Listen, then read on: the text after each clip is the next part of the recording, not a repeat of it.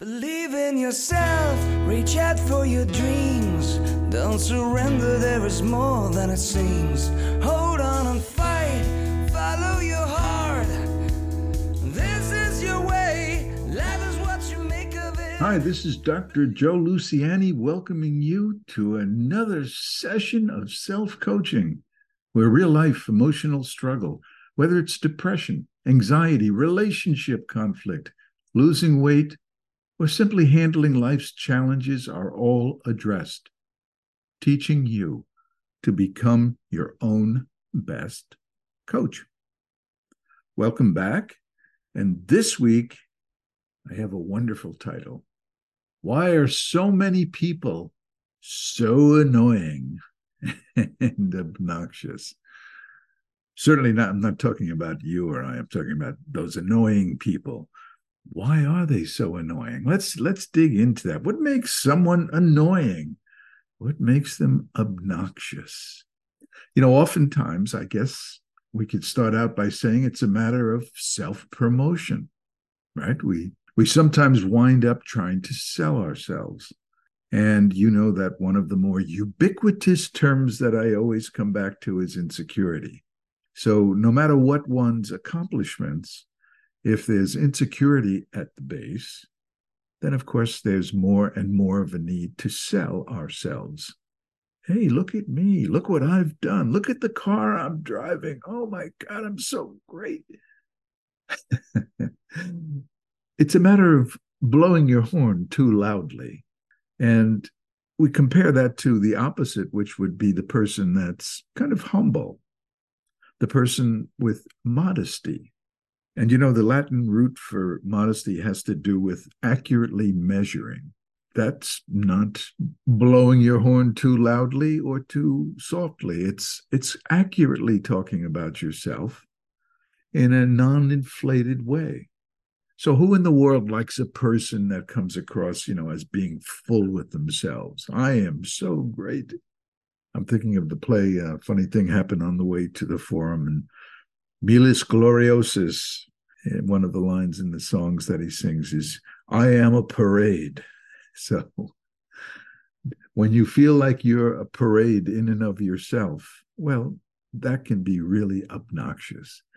And someone's standing there listening to you, mouth open, saying, wow, okay, so you are a parade, stand aside.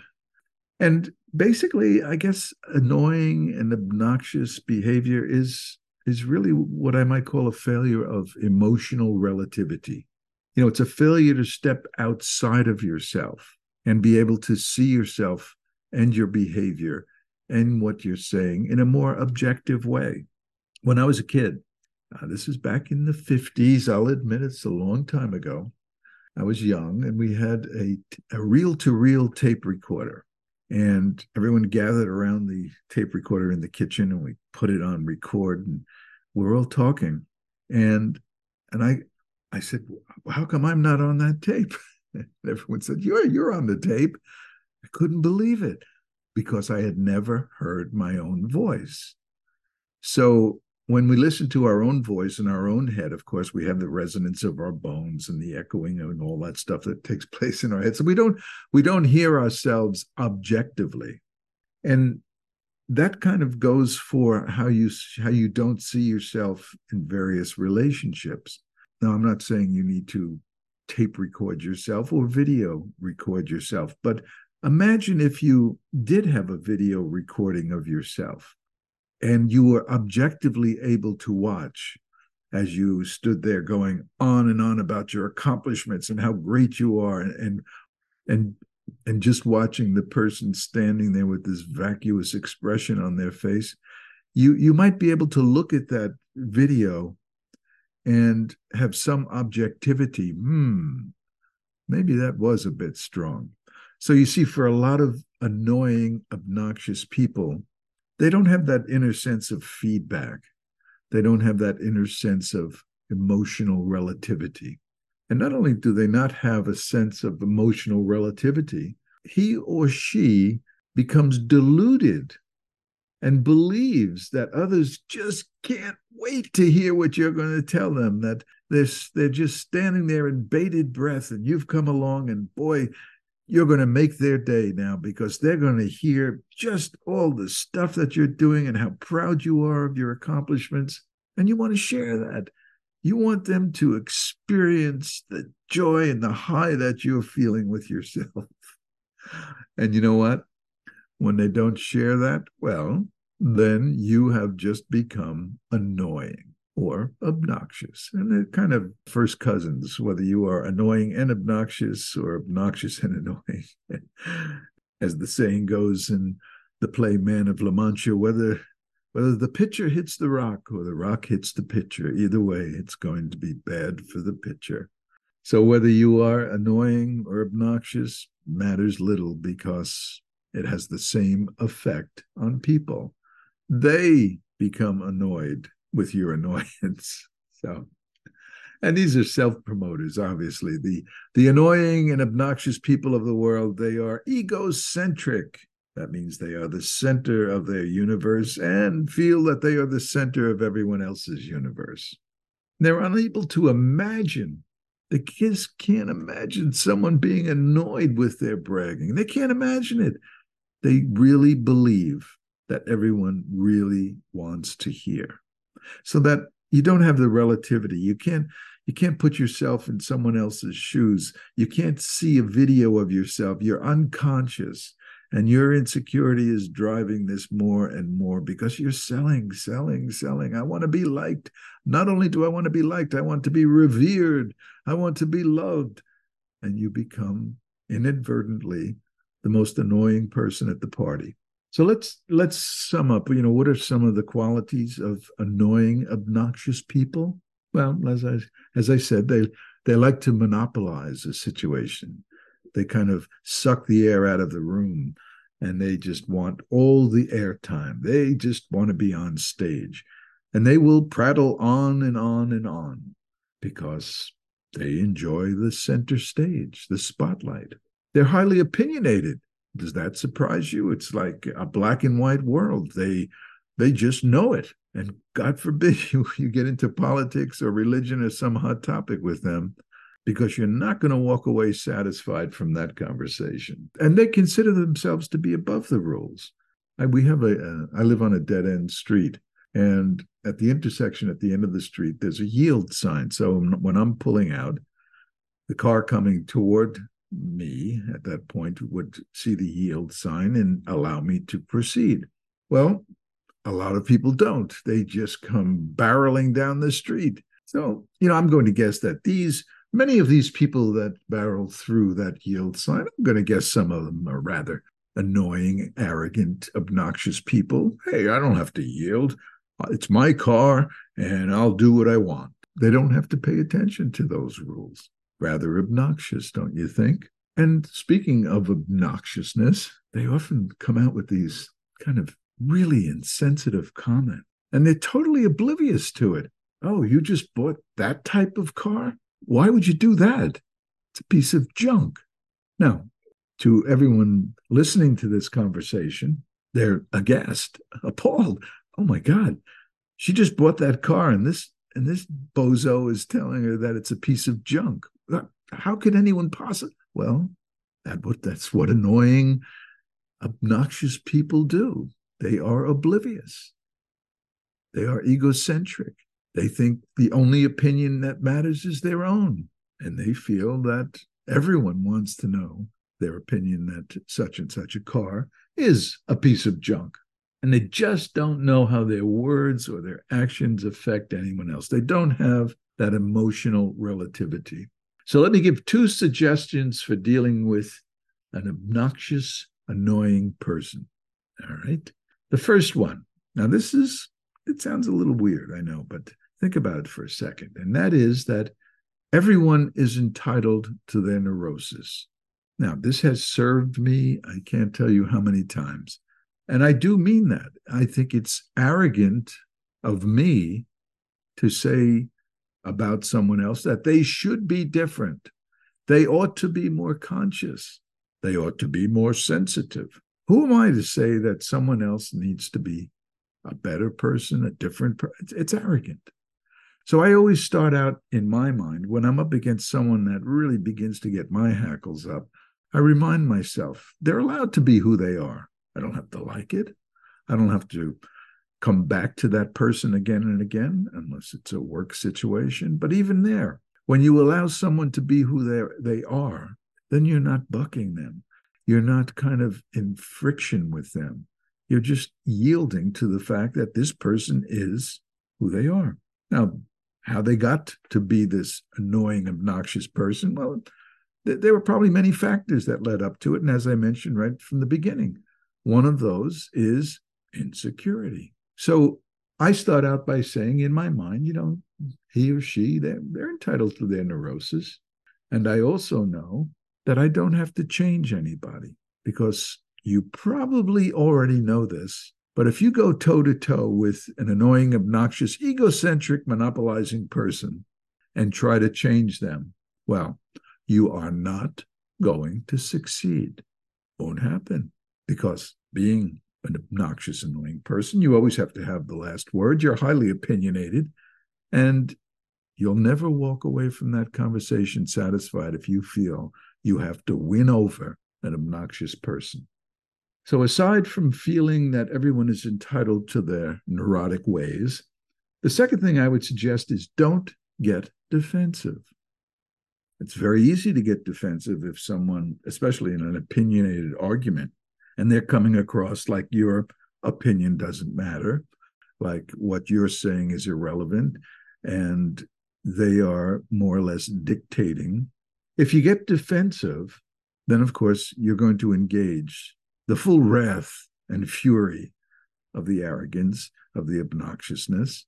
And the way to help yourself not get defensive is to realize it's not personal. It's not a personal assault. This is this person's reflexive habit. They have become this person who goes around the earth annoying. I mean, can you imagine a fate worse than death? To become that person that everyone closes their door when they see you coming, or hangs or doesn't answer the phone when you're so you don't want to become an annoying person. So don't get defensive.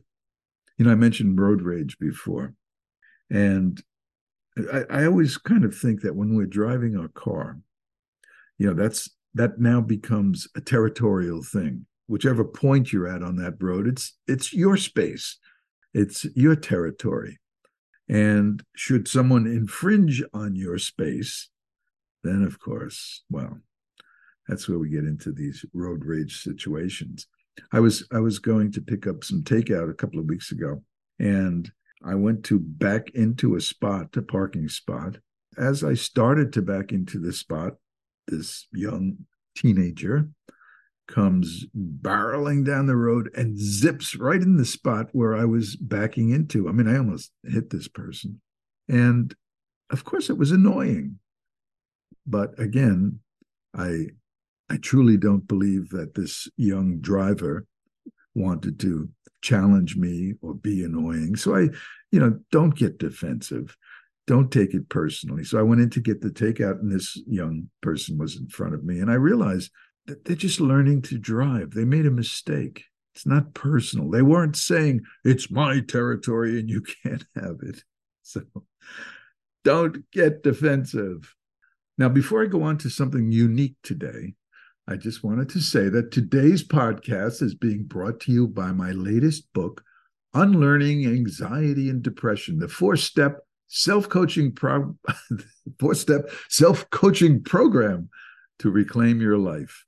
And just take a look at it over on Amazon or my website, selfcoaching.net.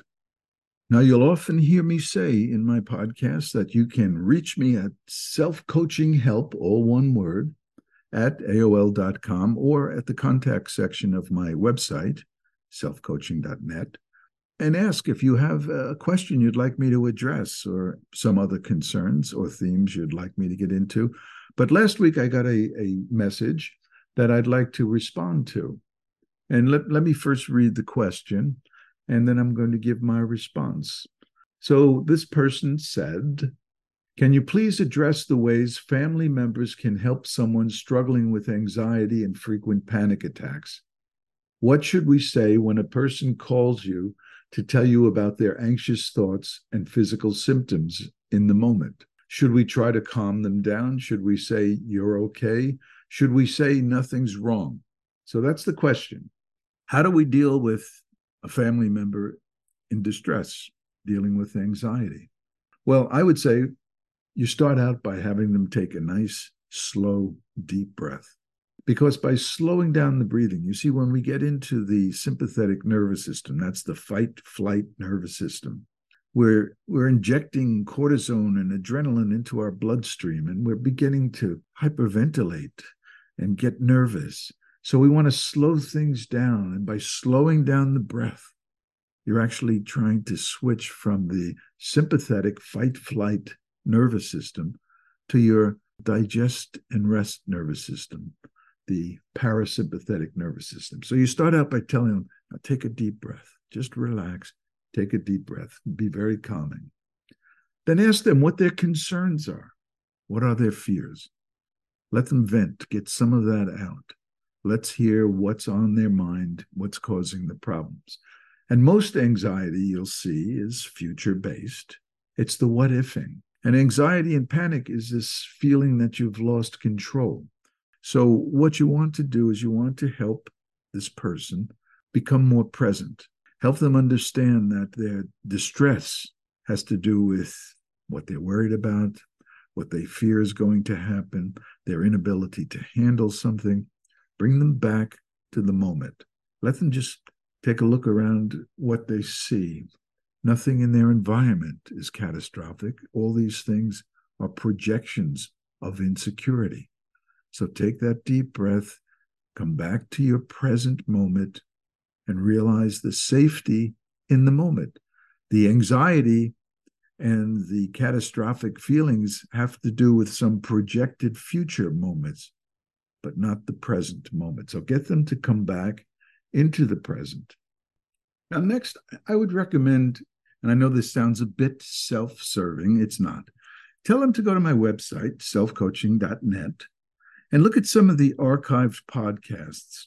I think it's important for someone to feel that there are steps they can follow to really understand the why they're falling prey to anxiety, depression, and to understand that there's techniques that can give them a handle on what they can do. Because one of the things about panic especially is that you're feeling totally out of control and you feel there's nothing you can do about your predicament. But once you start to understand that there's a lot you can do, especially in the lead up to anxiety and in panic or depression, it makes you feel less crazy, less out of control. You have a format, and you start to apply that format because it's all about developing self-trust. So that person, that family member that calls you up with panic and anxiety, they're also telling you that their self-trust muscle has somewhat atrophied. They're feeling out of control and they can't handle life. So give them a handle. Tell them to go listen to some podcasts. I really, truly believe that self-coaching, with its more direct program of learning what feeds and what starves a habit, is encouraging. I think that that's what is necessary, is for someone to feel that there is a path to follow, one that can bring them to a sense of control, a sense of mastery over their lives, as opposed to feeling adrift. So recommend that they go look at some of the titles of the podcast and listen to a few podcasts. At the very least, it'll make the experience more grounded and more understandable. And you know what? Once anyone understands and accepts the fact that anxiety and depression and panic, that these are the end results of habits of insecurity, then, of course, it's a matter of feeling, well, okay, I may not know what psychodynamically we think about anxiety or depression, but I do know habits, and all habits can be broken. So it's a sense of empowerment. And that's what can come from understanding the habit nature of anxiety and depression. And finally, what I would say, when you're on that phone, offer encouragement. Very important. You see, until self-trust is established, it's nice to feel supported and that you're not alone. I often think of those, I don't know what they're called, the canoes in Hawaii. They have the outrigger, that pontoon that balances the boat. But when you get that phone call, you're being asked to be that outrigger, that pontoon that keeps the boat from tipping. So it's a very valuable thing that you offer. You don't have to have the answer, and you don't have to have magic. What you need to do is be there, offer your encouragement. And, sometimes it's just a matter of letting someone vent a bit too. So I hope that helps. And if you have any questions that you'd like me to address in these podcasts, send them along. And that said, I would like you to visit my website, selfcoaching.net, where you could learn more about my self-coaching philosophy and take a look at some of the other books I've written and maybe mill around a bit, see what you think. So until next time, remember that being victimized by emotional struggle, well, it's not an option. And by definition, victims are powerless. And you're not powerless. And you're not obnoxious. And you're not annoy. So remember, everything's hard until you make it simple. So join me every week, and let's make it simple together. Believe in yourself, reach out for your dreams. Don't surrender, there is more than it seems. Hold on and fight, follow your heart. This is your way, life is what you make of it. Believe in yourself, reach out for your dreams. Don't surrender, there is more than it seems. Hold on and fight, follow your heart. This is your way. Believe in yourself, reach out for your dreams.